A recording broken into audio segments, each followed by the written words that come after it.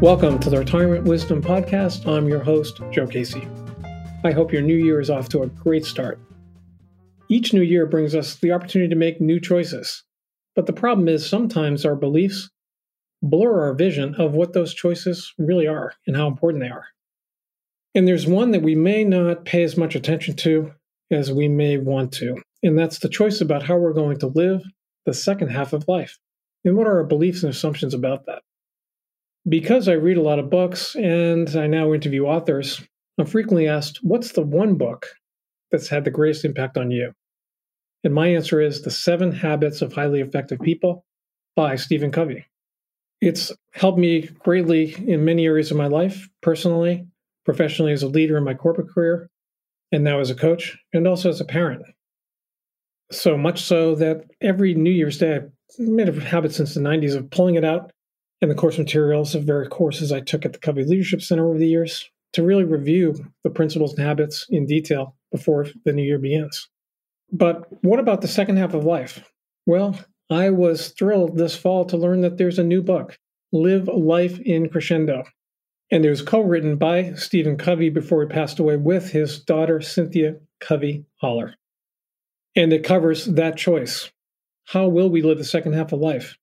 In crescendo, which is an increasing force, impact, and intensity, or its opposite, diminuendo, which is a gradual decreasing and decline. Cynthia Covey Holler is an author, speaker, teacher, and active participant in her community. She has contributed to the writing of several books and articles, notably The Third Alternative by Stephen Covey, The 7 Habits of Highly Effective Teens, and The 6 Most Important Decisions You'll Ever Make, both by Sean Covey. Cynthia has held multiple leadership positions in women's organizations, served as a PTSA president, an organizer for refugee aid, and food pantry volunteer, and she is currently working with her husband, Cameron, as a service volunteer helping with employment needs. She graduated from Brigham Young University and lives with her family in Salt Lake City, Utah. Cynthia, it's such a delight to have the opportunity to talk with you. Thanks for making the time to talk with us today. I'm thrilled to be on your podcast, Joe. Thanks so much for inviting me. So you write in the book about your father's personal mission. What's your mission with the book, Live Life in Crescendo? Your most important work is always ahead of you. Well, my mission is what his mission was for this book, to bring hope to people at any age and stage of life that they can, despite past failures and successes, even successes, that you still got important things to accomplish and great contributions to make in your life. And so we're hoping to give hope and inspiration to people that you still have great things ahead of you. And despite what setbacks and challenges you've gone through, keep at it and recreate yourself. Do what you need to do to become the person you want to be, and things will keep getting better. Any of us that have children can relate to challenging questions from our children. And it sounds like this book may have had its beginning in a question you asked your father. Well, I think I insulted him when I asked him. I didn't mean to, but I foolishly said one day, "Hey, Dad, are you going to ever write anything as good as the 7 Habits?" He was like, "Gosh, what an insult. I wrote that in 89. I mean, why do I get up every day? Why am I speaking and writing and going about my work if all my best stuff has been out there? I mean, what, you want me to just sit, go to the beach and read a book and watch TV all day? I don't know what to do if I can't keep contributing and producing." And so he told me that he was working on several projects at the same time, several books. And he said, "I've got this, the one I'm most concerned and love the most is Live Life in Crescendo," which, Joe, was actually his personal mission statement the last 10 years of his life. And I think he adopted that because people were asking him when he was my age, and your age, I guess, were about the same. They were saying, "Oh, well, how much longer are you going to do this? You're going to retire soon?" And in our home, the R word was kind of a bad word to say. He felt like I still have passion. I still have enthusiasm for what I'm doing. I feel like I have good content material and could make a difference. So why would I stop? And at that point, he asked me if I would be willing to do a lot of the legwork on this book, to take his ideas and to interview him, and then to find practical stories and examples of people who live in crescendo versus living in diminuendo, so that others who listen or read could see themselves in this situation and think, I can do that. I can do something. And you mentioned the stories. You have a lot of great stories in the book. One, I think, really captures who he was. It's about your father on a trip with you to San Francisco when you were 12. Would you be willing to share that story with us? Oh, you bet. It's one of, as I look back on my childhood, it seems representative of him and his character, and I've learned so much from it, just thinking back on it. But I'm the oldest of 9 children, and my father and mother were great at helping each of us feel loved and appreciated for ourselves in a big mob of kids. I think that was pretty good. And one of the ways that my father did it was to do what he called private dates, private trips, where he would take the kids one by one to different places with him when he went to speak. And so I was the first one, since I'm the oldest. And I was 12 years old. And for weeks, maybe months, we anticipated our trip to San Francisco. I'm from Salt Lake City, and I'd never been to San Francisco. And he told me about the magical trolley cars and how wonderful it would be to go up and down the hills on those. And I just couldn't imagine what they'd be like. And then we had planned to go shop in the famous department stores and get an outfit for school. And then we would go and get our favorite food, Chinese food in Chinatown, authentic Chinese food, and take a taxi back to the hotel and then go swimming before they closed the pool. And then we'd order room service, which seemed amazing to a little kid too, to get a hot fudge sundae and watch a movie late at night. And so we had this whole thing planned after his presentation. And so it was going according to plan. I was at the back of the room waiting for him to finish, and he finished up and was making his way toward me when he ran into one of his old friends that he hadn't seen for years from college. And he was so thrilled to see him, and they embraced. And I heard the friend say, "Oh, I came because I knew you were speaking today. I'd love to take you down on the wharf and we could have seafood with my wife and catch up." And I thought, oh, great. I could see my trolley car rolling down the hill without me. And I was devastated. And he seemed so excited to be with him, though. And he said, "That sounds great. I've got my daughter here." And he looked at me and said, "Oh, you can come too." And I thought, oh, it's the last thing I want to do is spend my time with old people I don't know and eating seafood, which I hated. And so anyway, I expected the worst. But then I heard him say, "Bill, I'd love to come with you. That would be great, but not tonight. Cynthia and I have a special date planned, don't we, honey?" And he winked at me and grabbed my hand, and we were out the door before Bill knew what happened. And I was kind of choked up about it. And I said, "But Dad, that's your good friend. I know you'd probably love to see him and do something with him." And he said, "I really would, but I wouldn't miss tonight for anything. And you'd much rather have Chinese food anyway, wouldn't you? Let's go catch that trolley car." And so to me, that story was representative of so many principles of keeping your word and putting first things first and caring about relationships and making deposits of trust. And kind of, as I look back, kind of set a foundation for my relationship with him and lessons that I learned throughout my life that I refer to. So it was a great experience. Well, thanks for sharing the story.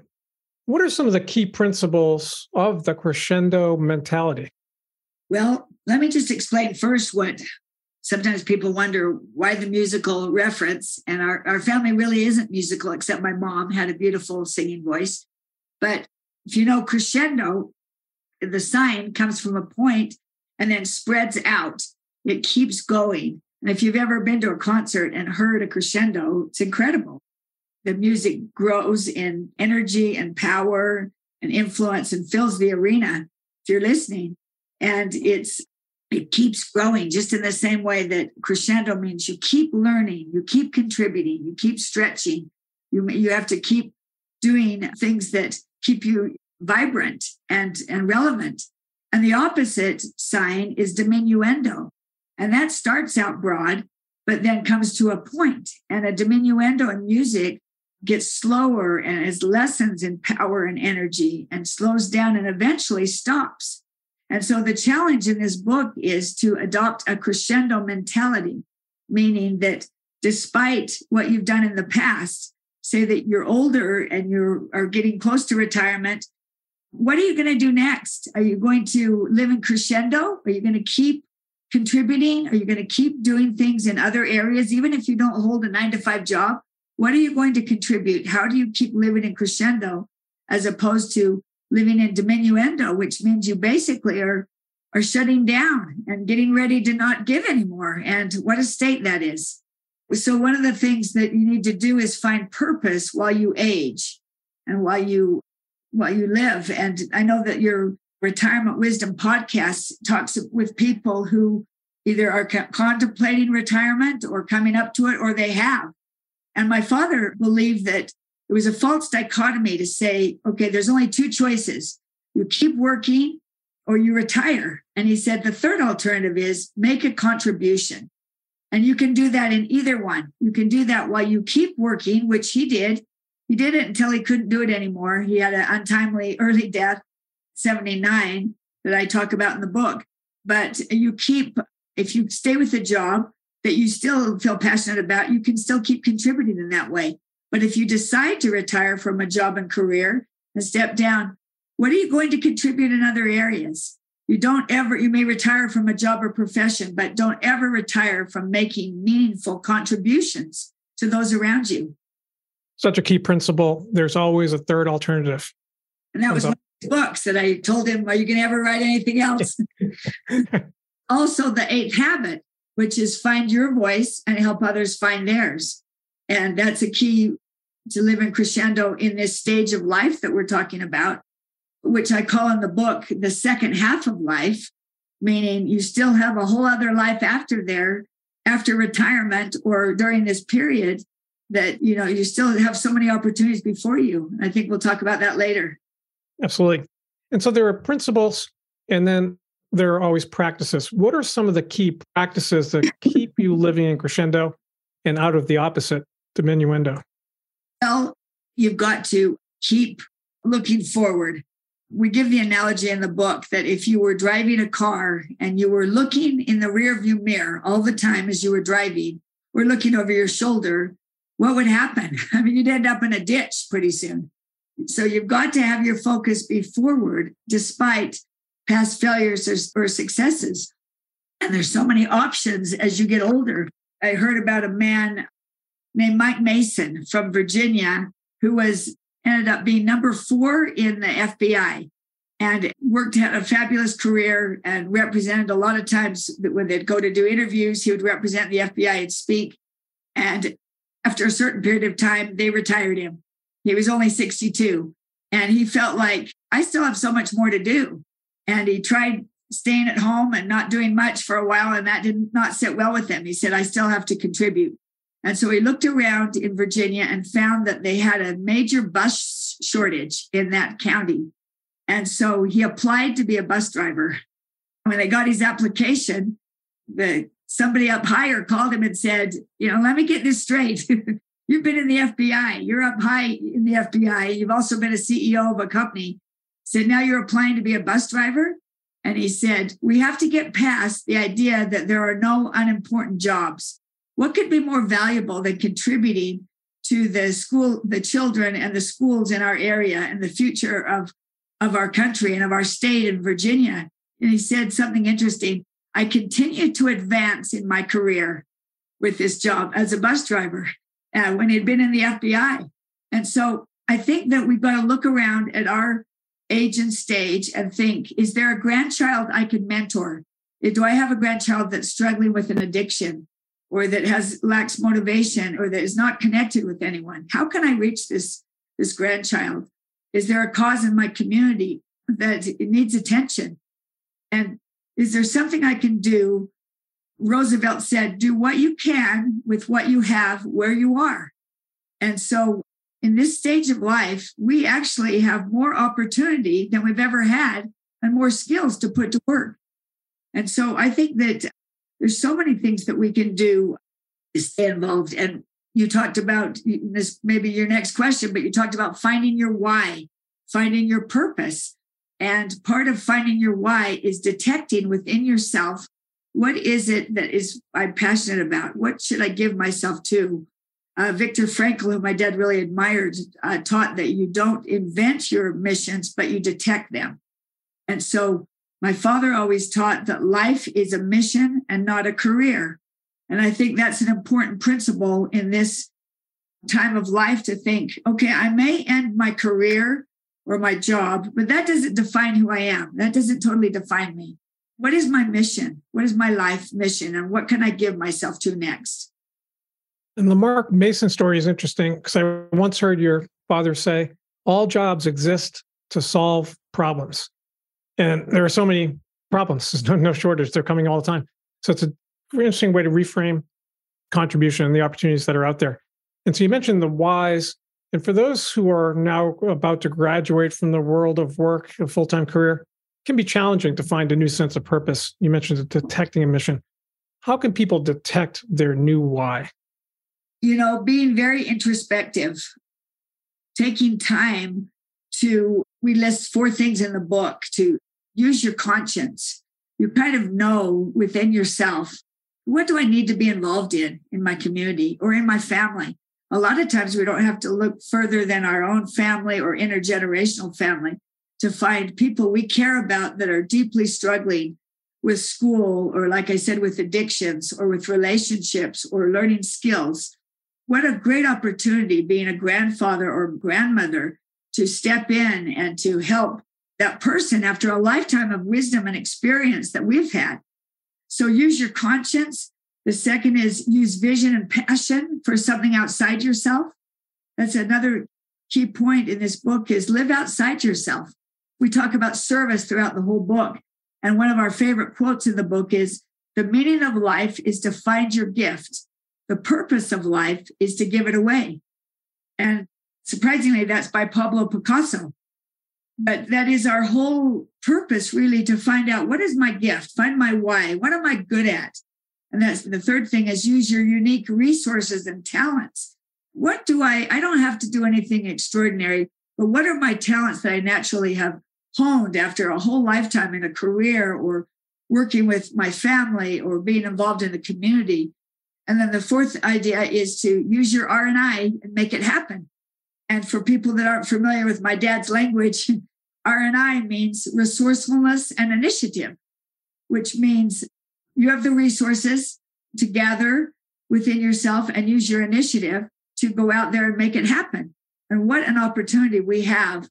Often we have to update our beliefs about the second half of life. And you write in the book about 4 myths. And that list really resonated with me. What's one of the myths you'd highlight that holds people back from being able to live in Crescendo? Not believing in yourself, not thinking that you have anything unique to offer. And everybody has something that is of value to someone else. I remember hearing about a homeless advocate was speaking to a group of people, and a woman raised her hand and said, "You say that I can make a difference, but how can I really? I'm 85 years old. I don't get out much. I have a very limited income. I have physical disabilities. I don't know how could I possibly make a difference?" And she said, "Would you be able to donate a can of soup once a week to the food bank?" And she said, "Well, yes, I could do that." He said, "Imagine a single mother warming up a can of soup that night for her young children so they go to bed when they're not hungry. Do you think that that would make a contribution to that family?" And she agreed it would. And so that woman in her 80s donated a can of soup every week and lived more years and contributed hundreds of meals to a family. And so sometimes we think one of the myths is, I don't have anything special I can offer. I'm not rich or famous. I don't have a lot of abilities that some people that make huge contributions do. But what you have is enough. And also the idea that sometimes people think, well, I've been there, done that. Maybe you have been very successful in your life. Maybe you've had a huge career and made a lot of money and you retire and you think, well, what's next?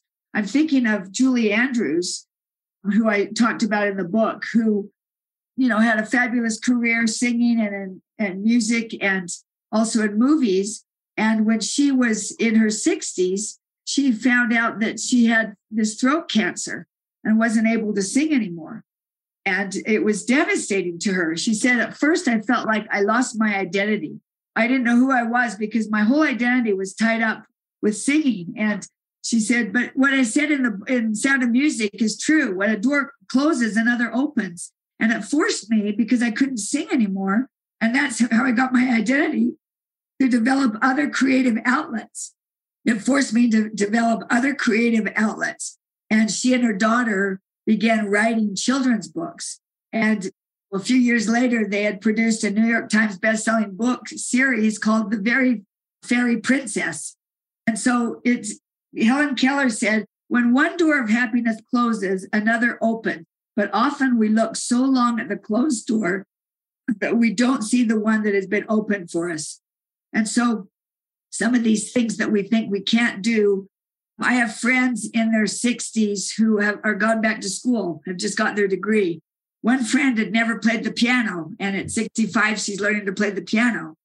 Another had breast cancer and has beat it and is spending time going around finding people who have breast cancer and talking to them and showing up and giving them hope. I'm alive. Here's what I did. And you can do this too. Others have helped with food banks or with drives for clothes. Or during the pandemic, people opened up their garages and said, I'm taking food to the food bank. If anyone wants to donate, be here Wednesday at 10. And their garages were full of food. So people, we underestimate what we can do, and we don't give ourselves enough credit that just a small bit of kindness and goodness goes a long way. Well said. Always ways to make a difference. And those are great examples. So in addition to the myths, you also list 15 truths. What's one or two of the truths that you'd highlight that can help empower people to live the second half of life fully? I know my father would, because as I said, this was his personal mission statement, live life from Crescendo. And he adopted that, as I was saying, because people were asking him, second guessing why he was still working and still speaking. But he would say that there is no greater time than right now than what people have in the second half of life. Just think about it. Here's some of the advantages. The truth is you have more time, more wisdom, more experience, probably more money, more resources, more networking, more connections to offer than you ever have in your entire life. And so what are you going to lend that to? Someone that would retire and do very little when they've been running a company, or they've been contributing, or they've been responding to needs, and then they stop after that. What a waste of great talent and opportunity to bless others. My father always liked to quote Dr. Covey, who talked about eustress. And he said, eustress is fundamental as we age.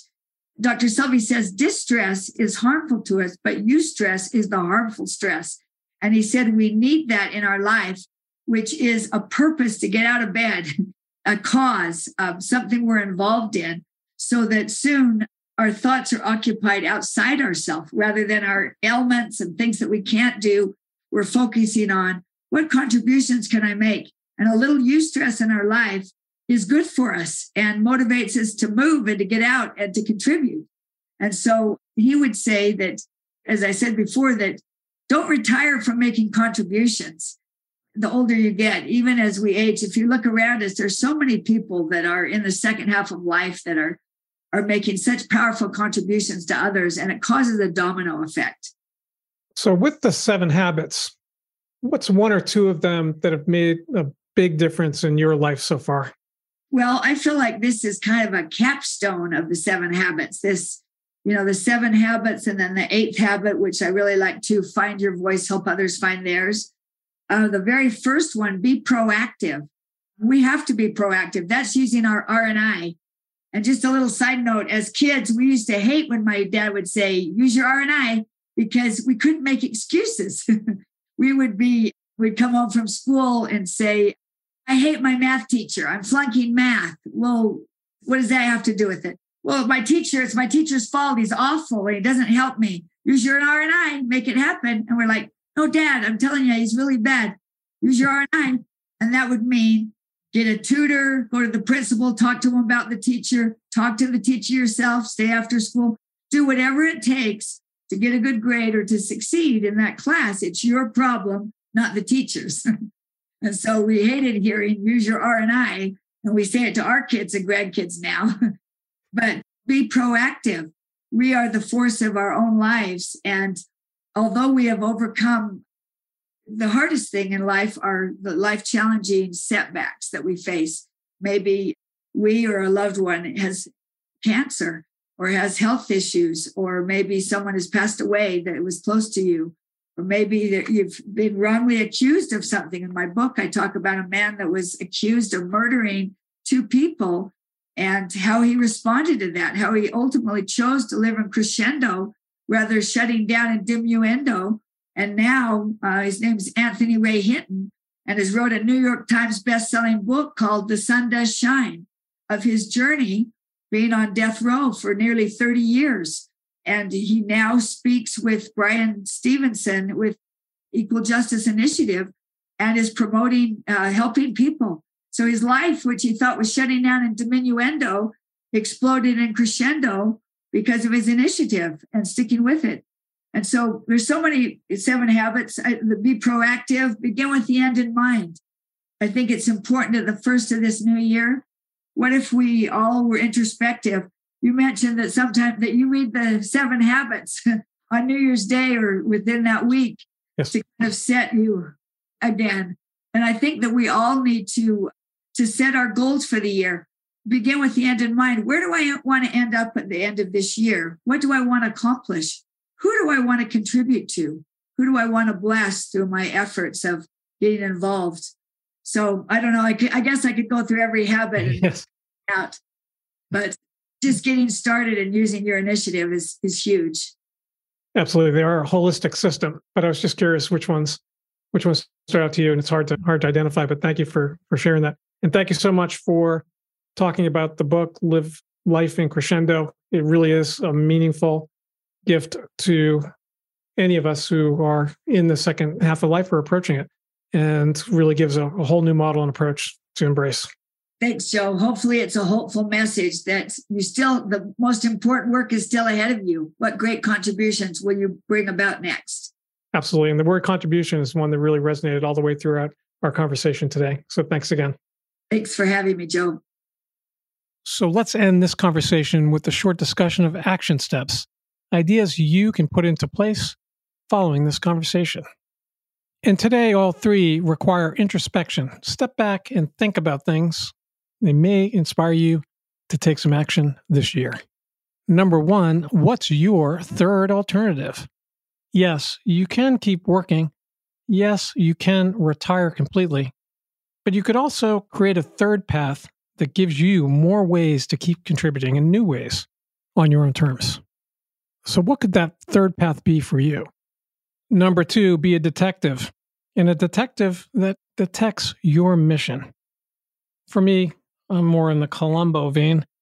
For those of a certain age who may get that reference, but what do you really need to be involved in? Where can you help solve a problem? And I think her suggestion was a great recommendation to start close to you.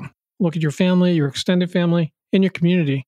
Where is a need where your skills, wisdom, experience, and abilities can make a difference? And number 3 is believe in your ability to indeed make a difference.